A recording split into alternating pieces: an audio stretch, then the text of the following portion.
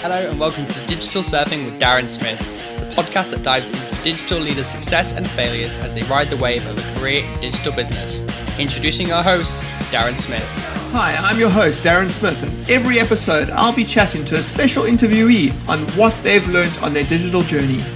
Digital transformation and maturity is key to surviving in business today, and many people have a host of stories to tell about the successes and failures of digital projects they've been involved with. Let's go digital surfing.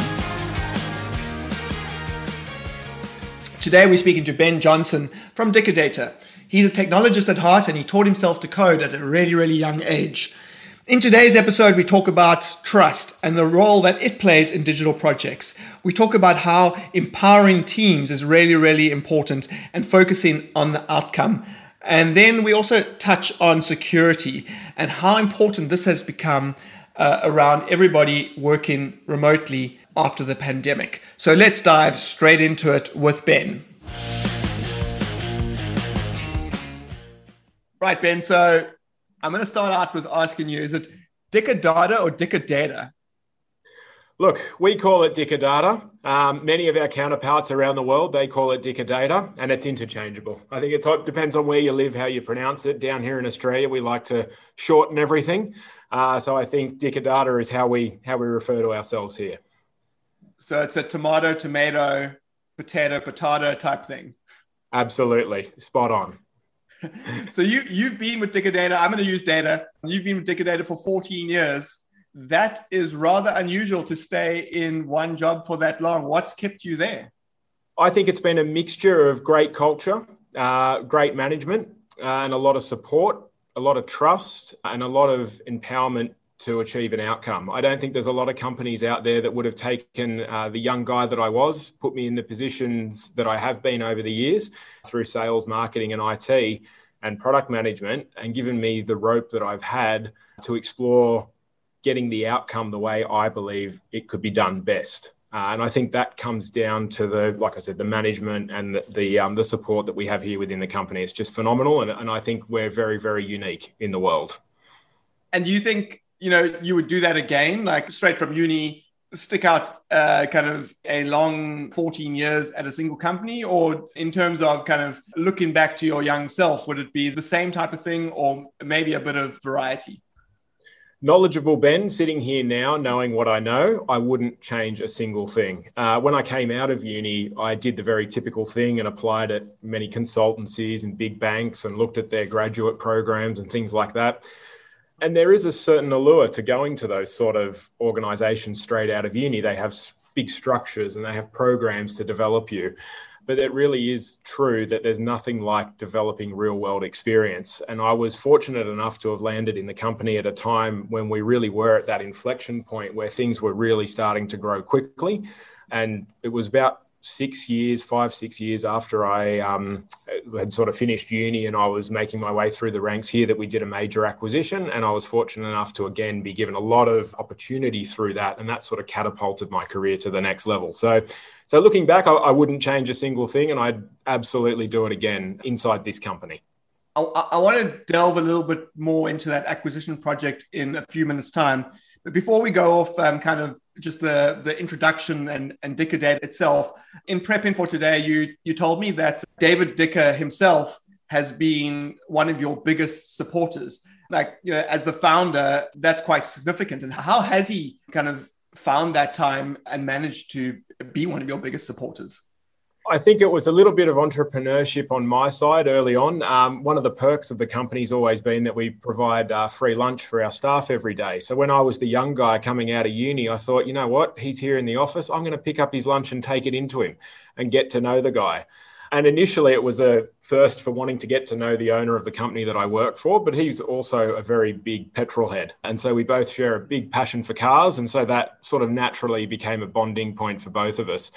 But over the years, he's championed my cause. He's always been in my corner and he's always been a big supporter of helping me, or I guess providing a platform for me to be successful. So basically laying out the way forward for me to achieve everything that I want to in my career. And it's been a mixture. I was very lucky to be hired into the company by a COO at the time who basically tried to lure me out of uni. And then when I said no and fought that, I want to finish my degree, actually let me work casually until I finished, and then made me the offer I couldn't refuse. And I think, again, it's just really that core values within the company, those family values, that support and that platform for success that's just really been a differentiator.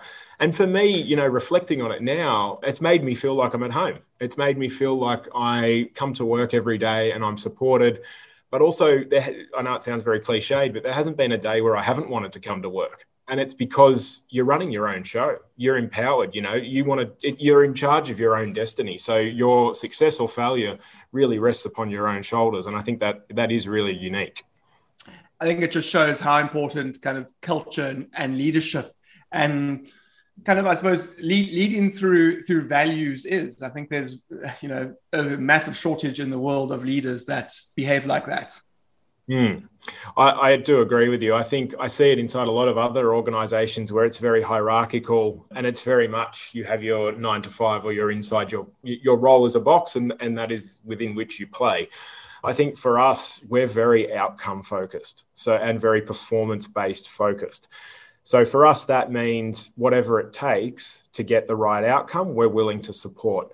And it's often the most unconventional ideas that are the most successful ideas, as we've seen over the years with many, many business leaders.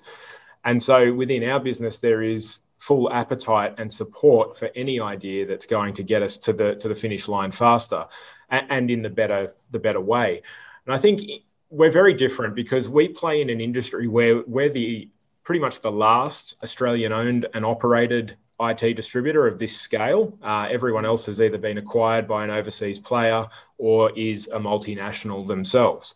And so the nature of the beast within those companies is there's a lot of hierarchy and a lot of layers and a lot of complexity to the way that they do things. And we've always prided ourselves on our ability to be agile and nimble and quick decisions. We run a very, very flat management structure here where there's only one, maximum 2 steps between any employee and a director. And things like that just mean decisions happen quickly. And when you've got the right people inside this mix and inside this structure, they really do thrive. And I've seen that through my own team, and I've definitely seen that through the teams around me that have grown over the years. You've also got a philosophy of to get to success, you need to give trust. And I think that's, I really want to dig into that concept of trust today. Why is it that, projects are more successful when you give trust? I think it empowers people to think, and it empowers them to deliver on the outcome. When you're working within rigid guidelines or rigid frameworks, your ability to think is constrained, and your creativity naturally also becomes constrained within those sort of frameworks. And I think what we've found by running 100% trust policy. So day one, you start with 100% trust, and it's up to you what you do with it from there, rather than the old model of you'll earn my trust. It's meant that we've empowered our people to deliver the outcomes that in ways that they think are the best. And it's also fostered that line of thinking around creativity. And I think what it's also done is set us apart from our competitors, because we've fostered innovation within our own company. And we've found ways to do things that no one else in our industry has been able to do. And I think that's what set us apart and put us on this really strong growth trajectory. I think the other point to that is the tenures of people. So by trusting people and empowering people, we've really managed to retain people for a long time. 14 years might sound like a lot for someone like myself, but we've got one lady who's coming up to 30 years. We have a 20-year club as well of probably about 20 or 30 people that are over the 20-year mark as well. Wow. Yeah. So we've got really long tenures within the business. And I think that speaks volumes within itself. And that's at all levels of the organization. It doesn't sort of matter where you are, that same philosophy of trust and empowerment is applied whether you're in the management roles or in a sales role or a technical role or a warehouse role. It doesn't matter where you are. And I think that's been the difference. So if you're going to start with trust and give it at the beginning, and then the only thing you can do is lose that trust, that's a bold move. And do you have some sort of kind of due diligence process or something that you go through, both for, I suppose, internal employees, your hiring process, as well as, I suppose, external suppliers? I mean, do you have anything formal like that to protect yourself? Because if you're just giving that trust right out the gate, what if you've given it to the wrong person? Look, there's always an element of risk associated with running that type of model. And I think that really comes down to finding the right people and the right agencies. And what we've found over the years, we're very much a performance-based culture. You know, a lot of our remuneration and things is tied to the performance of our area of the company. And we find that the people that have an appetite to enter into an employment agreement under that performance-based structure tend to be self-starters. They tend to be the ones that are willing to push the boundaries, and they're the ones that they're hungry to push to that next level. So I think there's a level of responsibility within the management team and within the hiring teams across the business to make sure that we're getting the right people. And you're absolutely right that we don't always find the right people, and there's processes and things to manage that across the business. From an agency perspective, we run a very similar model where it is that 100% trust. And of course, it hasn't always worked for us. Over my 14 years with the company, I've seen several really great engagements, and I've seen some less than great engagements as well. I think what the key for us is identifying it early when there is issues, or whether they be performance-based issues or engagement-based issues, and addressing them. Running our model of this 100% trust and 100% transparency means that by giving that out, we're hoping we get that in return from both the agencies and the people that we hire. And so I think from our perspective, we want to make sure that we're getting the outcome that we need from the resources, be they people or be they agencies, that we engage with over the course of our doing business. Some of the less positive engagements, I think we've mitigated them pretty quickly. We tend to be very upfront and very transparent on what we say. You know, we don't beat around the bush. We're very clear on our expectations and our rules of engagement with us.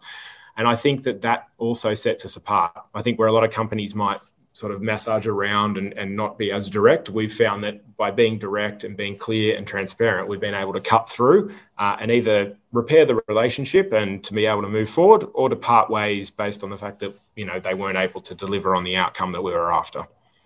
So this podcast is meant to be about, you know, successes and failures, what you've learned along the way. But I can't help but kind of notice right now, listening to you speak, that we could quite be speaking about recruitment and so on. So do you have vacancies open at the moment? Because it sounds really like a really, really amazing place to work. And if there's people listening that are looking for a new job, maybe they can apply for a job. Are you full up at the moment, or are there vacancies? Oh, we're absolutely hiring. We are always on the hunt for the right people. And I think that's the other thing within our business. We hire predominantly off word of mouth. So people being referred to us. We have a very strong family connection within the business. My wife actually works for the business. We met through the business. And I'm sure my kids will probably work here at some point just to keep it running in the lineage. But no, we've got plenty of mothers and sons and daughters and cousins and uncles and things throughout the business. And I think that, again, just goes to show that strong culture. But also goes to show that we're a good employer. We are a great place to work. And that's even when I take my Data hat off, you know, and look objectively at it against what some of my peers and friends in other companies have. We're very, very fortunate to be in this company and to have all of the wonderful support platforms and mechanisms that we do. We're very lucky. So anyone listening, and if you're a good performer, we're always looking for the next rising talent. And not the type of performer that some companies expect you to be. Because I've heard that if you want to work at somewhere like Spotify, you actually have to make a YouTube video of yourself dancing or something like that, and submit that as the first step of the interview process. Oh, I don't think we'd be putting people through that. We live by the motto, if I wouldn't put myself through it, I don't think I'd want to put someone else through it. But I don't think you'd catch me doing a YouTube dance for a job application just yet. But no, it all comes down to experience. For us, really, it's where you've worked before and what you can bring to the table that's different to what we already have within the organisation. How are you going to help take us up to that next level? How are you going to challenge our processes and our existing people and the existing ways that we go to market, to be a better company and to get better outcomes for the company? That's really what we're looking for. It was interesting. We onboarded a new vendor a couple of weeks ago, VMware, a global tech giant. And their managing director for Australia was out here, and he made a comment that he loved how young our team was. And I think that that's really testament, again, to the business for investing in young people and giving them an opportunity and giving them a lot of rope, putting them in very senior positions and giving them an opportunity to show what they can do. And that's worked really well for us. So talking about giving a lot of rope, and you mentioned it already, one of the big projects, or one of the biggest projects you've worked on is the acquisition that you guys did. Now, I want to kind of dig into kind of like how that all panned out, what you learned from it. But before we go into that, maybe you can just start off with just giving an overview of what that acquisition was all about. Sure. So Dicker Data started in 1978, and by 2014, so we were probably around that 35-year mark, maybe a little bit older by that point, we'd reached almost like a point of saturation within our existing market where we were really strong in a core set of vendors that we had. And it was also just happened to be perfect timing that there was another distributor in the market who at the time was double our size in terms of revenue and double our size in terms of people. But their profitability was nowhere near as strong as what Dicker Data's was. They really had a strong complementary set of products that we didn't have. And while Dicker Data was mainly an SMB and mid-market focused organization at that point in time, this other company, Express Data, was very, very heavily focused in the enterprise and a little bit in retail as well, both segments that we probably didn't have the capability to service at that point as well as we would have liked. And so it was a case of the little fish eating the big fish in the pond. And it was a big process. We settled the deal on the 1st of April 2014, so not an April Fool's joke, as many had thought at the time. And it really was groundbreaking news for our industry then. And over the next, it was about 5 or 6 months through to around September, October, we did a lot of work, a lot of digital transformation work in the background, a lot of merging of systems. We had 2 different ERPs, we had 2 different sites, we had 2 different cultures, groups of employees, the whole thing. And of course, there was natural attrition of staff and things through that. You try and retain as many of the good performers as you can. And through that process, we really learnt a lot. I think it was the first major acquisition that the company had ever been through, obviously for me personally, and a lot of the management team here as well hadn't been through a lot of acquisitions in their previous lives or previous job histories. And so really it was a case of go get the outcome. Our CEO, David Dicker, really empowered the management team with the outcome that he wanted and set us on a course to go and get that. And through that process, we really did do it the way that we thought was best for the company, both today and into the future. So at the time, I was heavily involved in the IT side, the IT and systems side, the operations side, and of course, the marketing side of the 2 companies and bringing that all together. We're very, very fortunate and very grateful that that merger is now referred to as one of the most successful in our industry's history.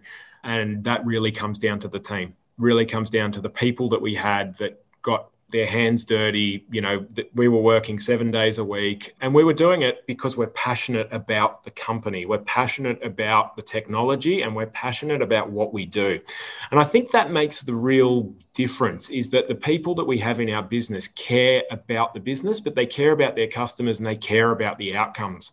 And I think that's really, really important. And that's one of the biggest lessons I've seen over the years, is that if you can get your people to buy in to your vision and where you're going and what you're trying to achieve, that sort of the sky's the limit. Nothing can stand in your way.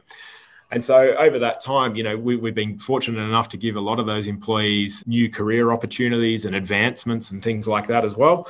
And of course, that's helped with the stickiness. So yeah, it was a big process, and one that took a lot of blood, sweat and tears, but ones that we look back on very, very fondly as not only a strong bonding experience for the team, but one that was a very successful outcome for the company and for the industry. But just as a side question, something that you said there, things work best when the employees buy into the vision. And I think what many organizations, the problem that they have is the CEO and maybe the leadership team have the vision, but it's not being communicated or maybe not, I'm not even sure I don't want to plant words into your mouth, but the rest of the company don't know what it is. What is the formula at Dicadata to make sure that the entire company gets excited around that vision and knows what it is? There's two steps to it, I think. One of them is having it clearly defined. So not this convoluted goal that no one can really decipher and understand, having it very clearly defined and simple to understand. But the second thing is helping each employee to understand their role in delivering that vision and then empowering them to go and do it. And I know I keep coming back to empowering and outcomes, but for us, that's really what it was. We knew the end state that we wanted. We knew where we wanted to be and where we wanted to grow this business to and how we needed to get to a certain point. Then it was up to everyone to pull their weight and to help deliver the outcome that we wanted. And really, I think that's where the innovation comes in, because we don't have layers and layers of management and we don't have excess people where there's overflow. We're a very lean organization. So really, if it was a marketing issue or a systems issue, whatever it was, the buck kind of stopped with me at that time.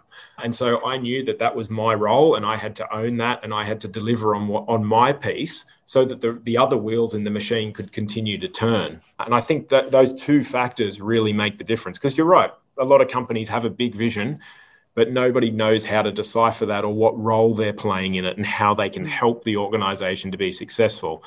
And I think that sense of ownership and that sense of inclusion and being and delivering for an organization is really what gets people motivated. And as I said, they buy in to the vision. Yeah. They buy into the outcome. Okay, so thanks for that. I had to ask when you said that. So going back to the acquisition, what are the things that you learned from that you would do again, coming out of that, looking back retrospectively, and you think, well, I will definitely do this thing again if I were to go and manage another acquisition? That's actually a really good question. We learned a lot more about the trust factor throughout the acquisition. And I think one thing that we did well, but probably could have done a little bit better at the time, was engaging more with the staff on the other side to extract their knowledge and their expertise, because the other company definitely brings a lot to the table. In our situation, it was difficult because we were the smaller company swallowing a bigger company. And so, of course, they were very embedded in their systems and their processes and things like that. But I think that for next time, if we were to carry some learnings forward in there, I think the communication strategies that we used, they were really strong. So keeping in touch with our customers, staying close to our customers and making sure that our customers felt like they were coming along the journey with us. And the beautiful thing by the end of that as well was a lot of the customers said to us, we didn't realize you'd actually integrated the two companies. And that's the golden outcome. You want to have it all done and finished, and then the customer's going, oh, that's done, is it? So the other thing I think, looking back at it as well, is the speed of development. I think the bigger you become as a company, naturally a lot more processes and overheads and things come in that slow down progression. And I think it's remaining focused on that nimble and agile aspect and remaining focused on your ability to move forward and to execute and to get things done within a certain time frame. Many projects never get off the ground because no one will make a call to just make it happen. And so we're really much of the mentality that if we can pull the trigger and we can learn from it, and if there's a small failure, we can revert back and we'll fix it and we'll keep moving forwards. We're not the types that'll sit there and build up months and months of process and red tape before we'll pull the trigger on something. So I think just to continually push yourself and to continually move forward was a really good learning through that. And I want to ask the opposite question now. What went wrong? What are the failures in it that you wouldn't want to do again? There weren't too many, to be honest. I think, again, we probably, coming down to the communication internally, I think we probably could have done a little bit of a better job internally with the company that we bought, communicating with their staff and making them aware of the steps and of what we're doing. We definitely had milestone meetings and they saw the progress of what was happening, but I think we could have been closer to them and more inclusive throughout the journey. Not that we weren't, but I think that's one learning we could take away now looking back at it. And if we were to go down the path of an acquisition again, I think that's something that we'd take forward into that. Yep. Okay, so I want to get back into yourself a little bit. Now, your background is a little bit similar to mine. You studied IT at that amazing university with an amazing real Australian name. I can't even say it, I don't think. Wollongong or something like that. Is that right? Oh, very good. University of Wollongong. Yes, that's correct. So I did a Bachelor of IT there. Initially had started out in sort of like a double major thing, and that amalgamated in the end into a single major. And yeah, I spent 4 years studying there. Fantastic uni, very, very fond memories of that. And that definitely taught me that I don't want to code for a living. I wanted to be on the business side of IT. I have a very strong appreciation for coding and can code myself, but I am not the guy that's going to sift through and find the comma that's in the wrong spot at 2 a.m. I just don't have the headspace for that one. Sure. Okay. That was exactly like me. I studied IT and I was like, if I have to see another if statement, I'm going to go crazy. So how was that progression for you? Like you're in marketing now, like how did that progression go from kind of a very technical IT through to marketing? Yeah, it's kind of an interesting story again. So when I was coming out of uni, as I graduated and I was applying for different roles and things like that, I got all my job offers and I came to my boss here at Dicker Data at the time and he said, show me your offers. And he kind of said to me, he said, look, I've got 2 ways that you can go. He said, I actually think you'd be really good in marketing and I need someone to start doing marketing inside the company. At the time, we were about 20 people and about 100 million a year in terms of revenue. And for context for your listeners, we're about 550 people now and 2 billion a year in revenue. And so at the time, we didn't have marketing. So he sort of said, that's where I think you'll fit really, really well. And I think that you got a good career and a good future there. And the other option that he gave me was product management, which I did seriously consider for a little while. But marketing, there was something about it that just seemed like the right fit for me. Mm-hmm. And as I say, the rest is history. Over that time, I've had the privilege of not just doing marketing, but also being heavily involved in our business strategy, our vendor acquisition processes, also our growth processes, our just general acquisition processes. And so, yeah, I think marketing within our company holds many, many more hats than what it would in a traditional company. So I think that's what's kept me engaged. That's what's kept me here and kept me focused. And I think what's gotten me to the point now is something actually a piece of advice my father gave me when I was very, very young, which was he didn't care what I wanted to do. He just said, whatever you choose to do, be the best at it. And so, whether he said, you want to be the garbage collector, be the best garbage collector there ever was. You want to be a postman, be the best postman there ever was.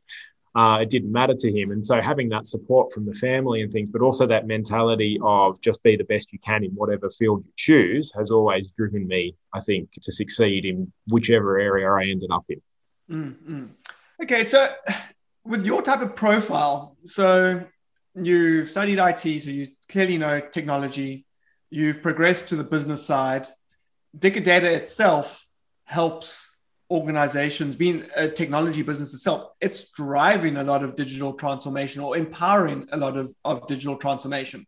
So with that as your profile, I mean, you must have some ideas, some thoughts on trends, upcoming trends. What does the future look like? Where's digital transformation heading? What are 2 of those key trends that we can expect in the next kind of, I suppose we can't say too far out, I suppose 2 to 5 years max. I mean, I don't even know if we can talk that far out.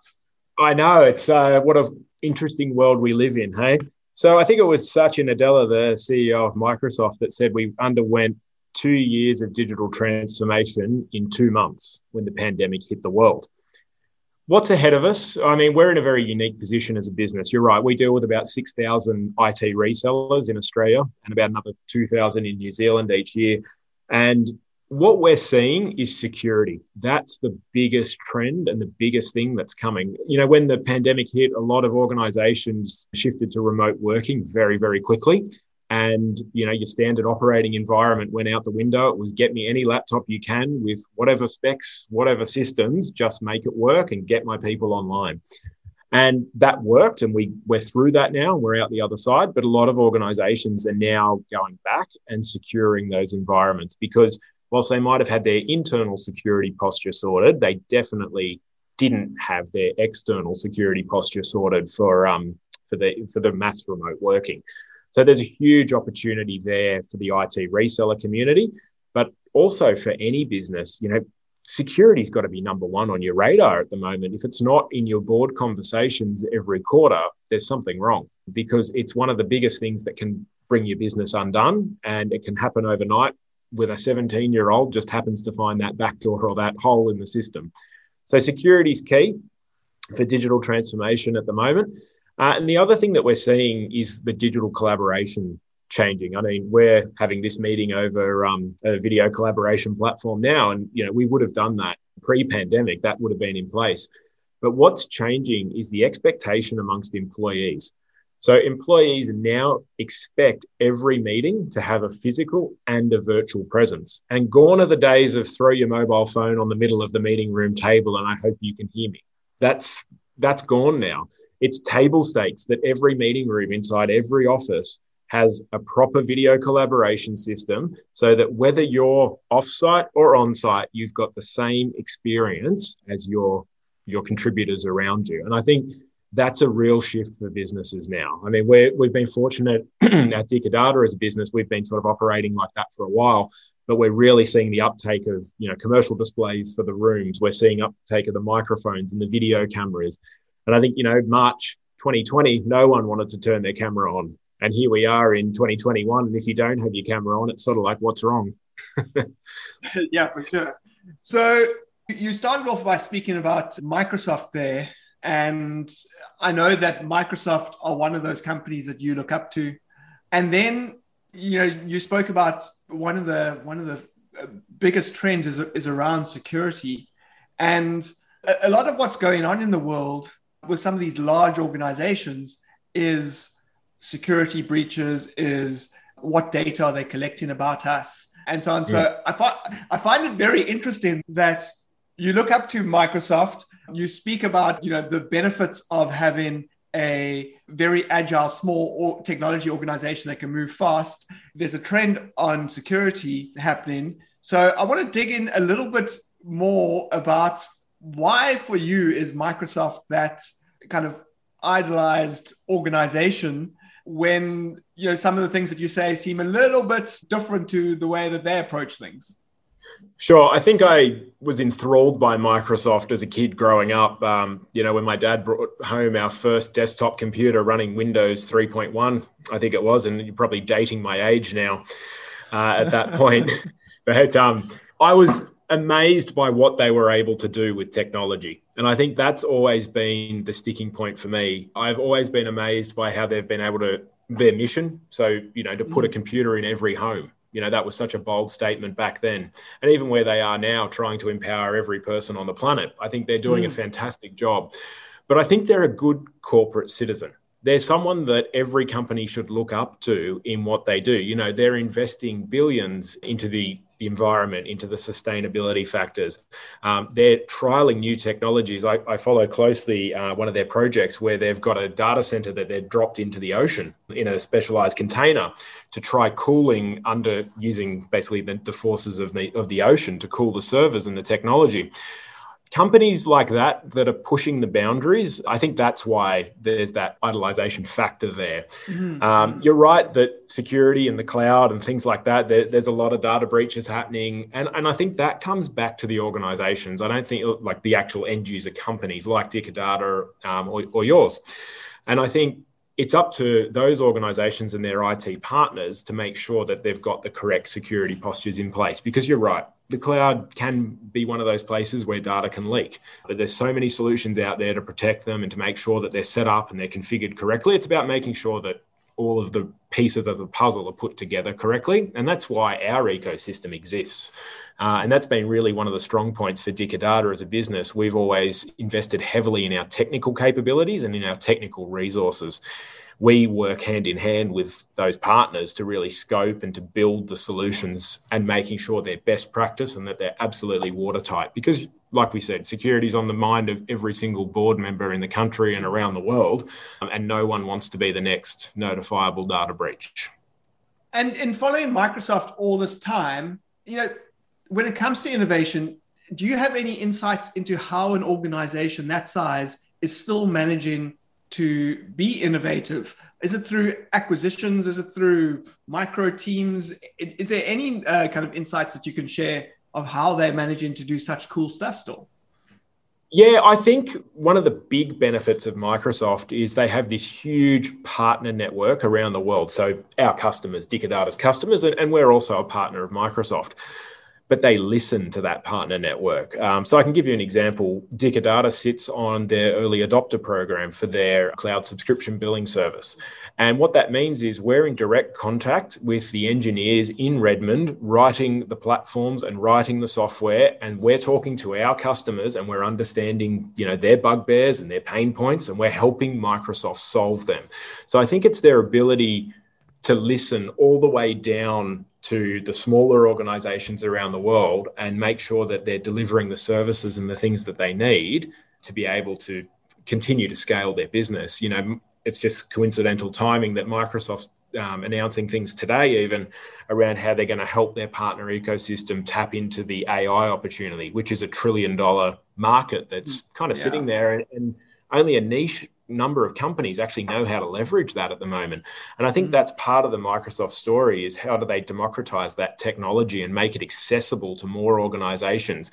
And it really does stick true to their mission around empowering every person on the planet to achieve more through the use of technology. I think that's it. Don't hold me to it. But the way in which they're living that mission really is something quite admirable, and something that I see is the way that they're staying in touch and staying close with their partner community, but also driving outcomes for their partner community. Very, very interesting. Thank you. Right. So I want to wrap up with my final question, which is always the same question. Maybe I phrase it differently as well each time. But if you were to look back now on these 14 years and you had to give your younger self one piece of advice, what would that piece of advice be? Oh, that's a very good question. I would say don't hold back. So push the boundaries sooner and be bold with your decisions, and be bold with your ambitions and the things that you want to do with the business. I've been fortunate enough to trial and be successful through a number of different initiatives over the years. And some of those have just been purely through my direct managers or David, our CEO, pushing me to do these things. And I think young me, if I went back and said one piece of advice, would be bold, be brave, and push those boundaries harder than what you did at the time. So I thought that you were going to say that you would still go and take David his lunch every day and talk about cars. Oh, I'd still do that. I still do that when he's in the country.